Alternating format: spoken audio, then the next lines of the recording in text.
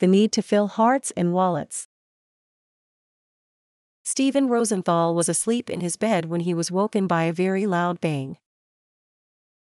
"I thought it was the loudest thunderclap I heard in my life, times 100, he recalled. Thinking it was just a storm, Rosenthal fell back to sleep. Then the bed started shaking and dust fell from the ceiling.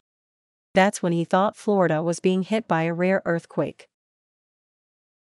I get out of bed to the sliding glass doors to see the damage across the street, but there is so much dust I can't see anything. A plume of smoke knocks me back," Rosenthal said. With part of the hallway collapsed and escape routes blocked, it would take Rosenthal and some of his neighbors 45 minutes to be rescued via crane. With him was a shopping bag holding a couple of pairs of jeans, a change of underwear, some t-shirts, a pair of shoes, 2 pairs of sandals, an iPad, an iPhone, and a wallet with some cash and his ID. Everything else Rosenthal owned was lost when the northern portion of Champlain Towers South that remained standing after another section for the building collapsed was imploded due to safety reasons on July 4. Since then, Rosenthal has been unable to sleep for more than 5 hours at a time. He wears clothes given to him by friends. With the help of Global Empowerment Mission (GEM), a non-profit disaster relief organization led by former nightlife and real estate entrepreneur Michael Capone, he was eventually able to move into an unfinished Brickell apartment. And although the condominium Rosenthal lived in for the last 20 years no longer exists, he still has a $350,000 mortgage to pay off. Many of his other displaced neighbors, around 40 families and individuals, are also in financial distress, including retirees and households with children.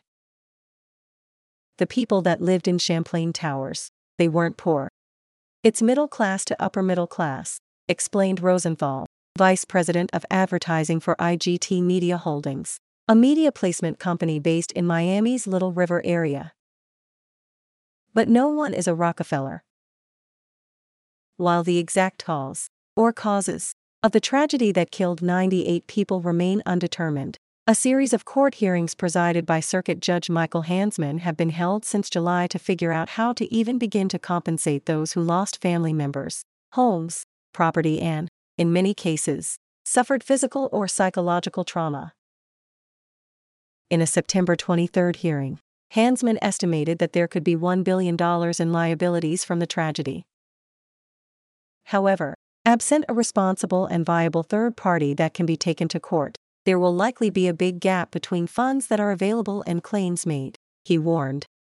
The most likely pot of money will come from $49.7 million in insurance proceeds and whatever can be obtained from the sale of the 1.88-acre parcel at 8777 Collins Avenue in Surfside, just north of Miami Beach, where Champlain Towers South once stood. The need to monetize the real estate is not debatable. It may be the primary resource for recovery for these victims, Hansman said at the hearing. There's already at least one buyer interested in the land. Memorial versus much-needed money.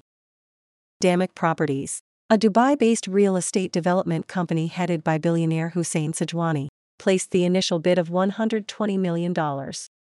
As of deadline, Sajwani was expected to make a $16 million deposit, with $150,000 being non-refundable. Examples of Damick's projects include the 1,099-foot-tall Damick Residence at Dubai Marina and the 577-foot-tall Damick Tower 9 Elms in London. Damick is also still constructing Damick Hills in Dubai, a master-planned community of townhouses, hotels, shopping centers and Trump International Golf Club Dubai, the only Trump-branded and Trump organization-operated golf club in the Middle East. They are a prolific group that builds unbelievable luxury developments worldwide, said Michael T. Fay, managing director of the Capital Markets Group for Avison Young, who is marketing the property pro bono on behalf of the court. Damick isn't the only developer interested in the property. Fay told the Biscayne Times that he's talked to several potential bidders and his company brochure about the property has been downloaded 200 times. An online court auction is projected for late February. when the winning bidder will be required to close within 30 days barring any issues, Faye explained. But a couple of hours after the morning September 23 hearing finished, a few dozen family and friends of those who died gathered at the building's site to observe the 3-month anniversary of the tragedy, and to convey a direct message that nothing should be constructed on top of land where pieces of the deceased are still buried. Instead, they pleaded for someone, the federal government, the state of Florida, companies and/or private individuals, to buy the land so that it can be preserved as a memorial. 3 months after the collapse, the remains of our loved ones have yet to be found. This land will forever be their resting place. Our hope is that the leaders of our community, the leaders of our state, and the leaders of our federal government respect and aid our efforts to build a memorial for 98 people, said Martin Langsfeld, whose sister, 26-year-old Nicole Langsfeld, and brother-in-law, 28-year-old Louis Sadovnik, died in the collapse. Aiding in those efforts is Monica Eichen Murphy, founder of September's Mission in New York City. She fought resistance from neighbors and developers for several years to place a memorial and museum on the site of the World Trade Center to remember those who died on 9/11, including her own husband. Eichen Murphy stressed that Champlain is an international disaster. People from 13 countries were impacted, probably more, she said. It's not a Miami issue, it's not a Surfside issue. It's a global issue where people all over the world died here. At the very least, she insists the process of selling the land should be slowed down to ensure that a residential high-rise or hotel isn't constructed over a mass grave. Talk of placing a memorial elsewhere must end as well, Eichen Murphy added. These families are not going to go away. And this is not going to be the last of them. There are going to be more of them, she declared. People need to understand that there is going to be a memorial, right here. Not some other place. Right here. Compensating the condo unit owners, Eichen Murphy said, can be figured out later. First, we are going to navigate this. We are not thinking about money right now. It's about the souls. But Moshe Candiati, a 67-year-old retiree, told Eichen Murphy and others at the news conference that he's still living in a hotel and isn't sure how much longer he'll be able to hold out. I agree with you. I want you to have a memorial, said Candiati. But I paid out $350,000.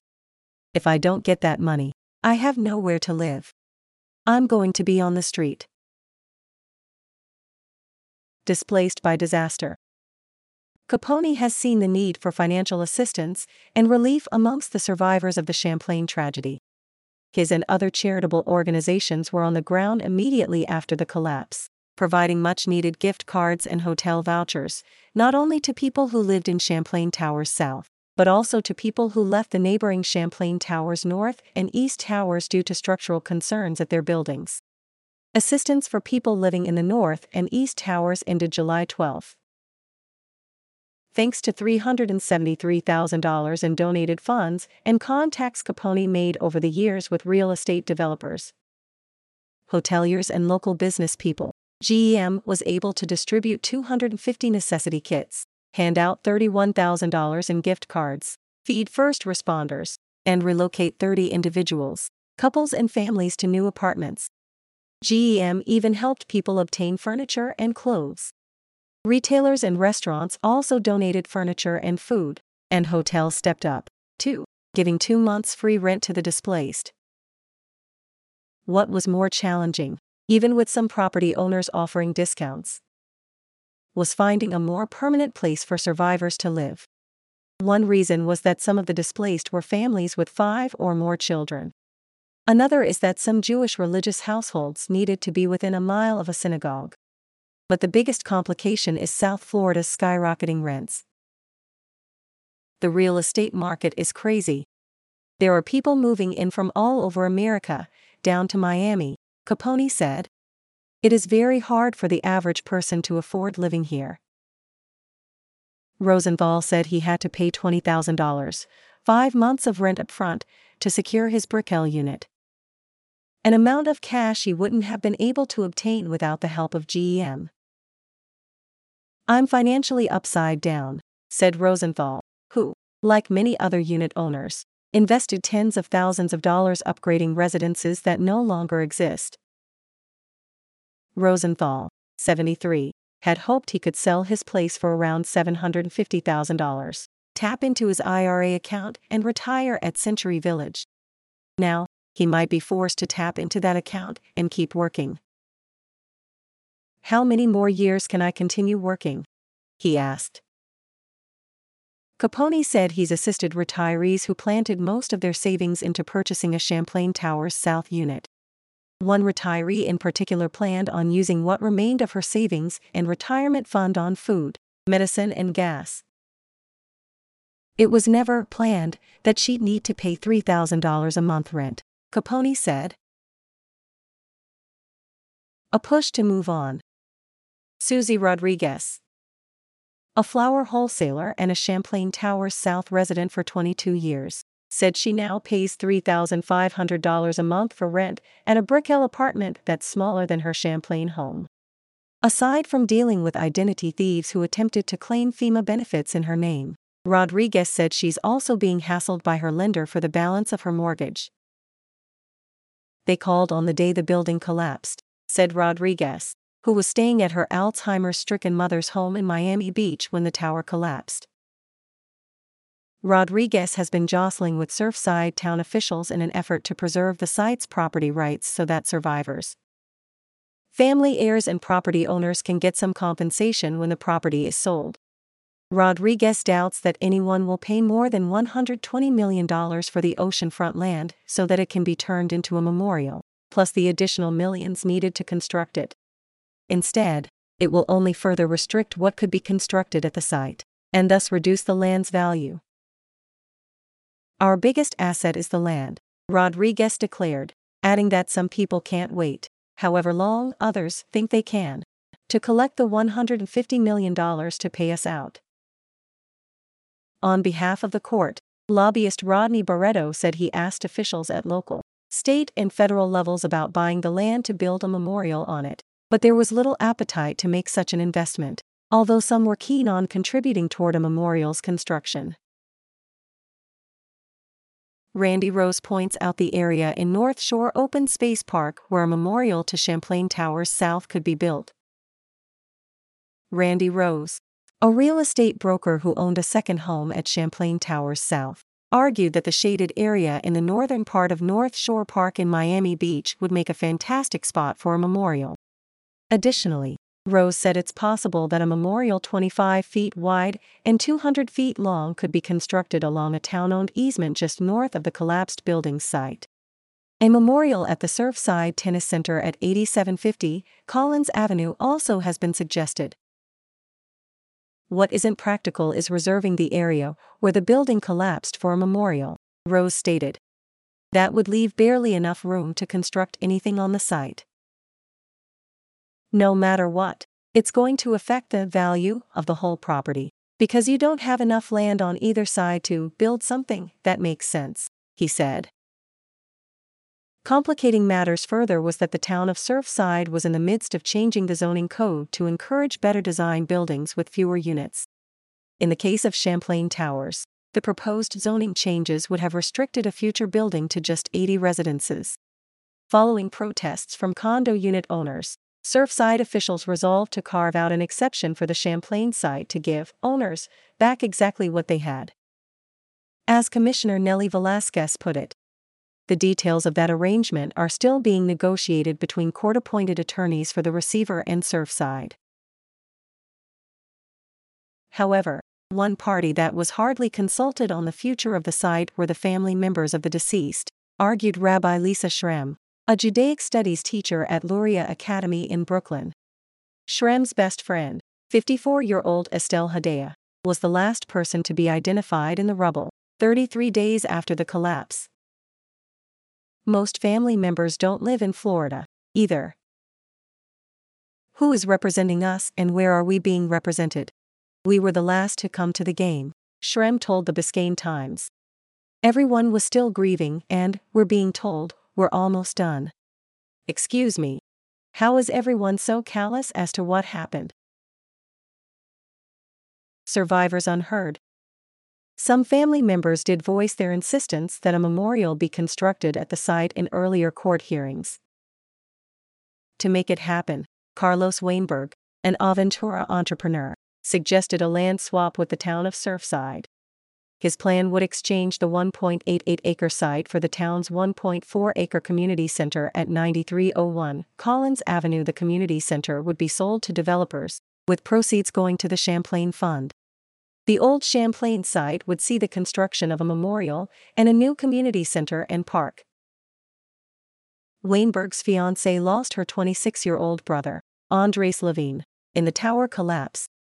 Both also lost numerous close friends. Weinberg said the families could help Surfside raise funds to construct an even larger state-of-the-art community center, as well as 100 parking spaces. The main drive is we don't want a building to be built on top of the graves of our loved ones, Weinberg said. To us it is a burial site. All of the parts of the victims were not found. That's where they are buried. The concept was rejected by the Surfside Town Commission. Commissioner Eliana Saltzar loudly denounced the idea as delusional. But Weinberg said he's not ready to give up yet. I want the people to decide, and right now they are not deciding, he said. A land swap must be approved by 60% of Surfside's voters and can only move forward if 4 Surfside Town Commissioners back the referendum idea. 3 commissioners spoke out against it on September 14. Other family members are insistent that nothing be constructed on the site. Ronit Felser's 21-year-old son, Ilan Nabref, was visiting his girlfriend, Deborah Berezdovan, on the night of the collapse. Felser, who immigrated with her family from South America, said it's unacceptable that the last place where my son was alive that there's anything but a memorial. I moved the 5 of us in 2002 because I believed in America, she told the media on September 24. The America I dreamed of does not build over dead people or mass graves. In the meantime, Joe Zevuloni, founder of Strong for Surfside, vowed to assist displaced residents like Candiotti with temporary housing needs. As for the site, Zevuloni believes the federal government should buy it. If they can give the Taliban $70 billion worth of arms, they can give these families $200 million, period, he declared. End of discussion.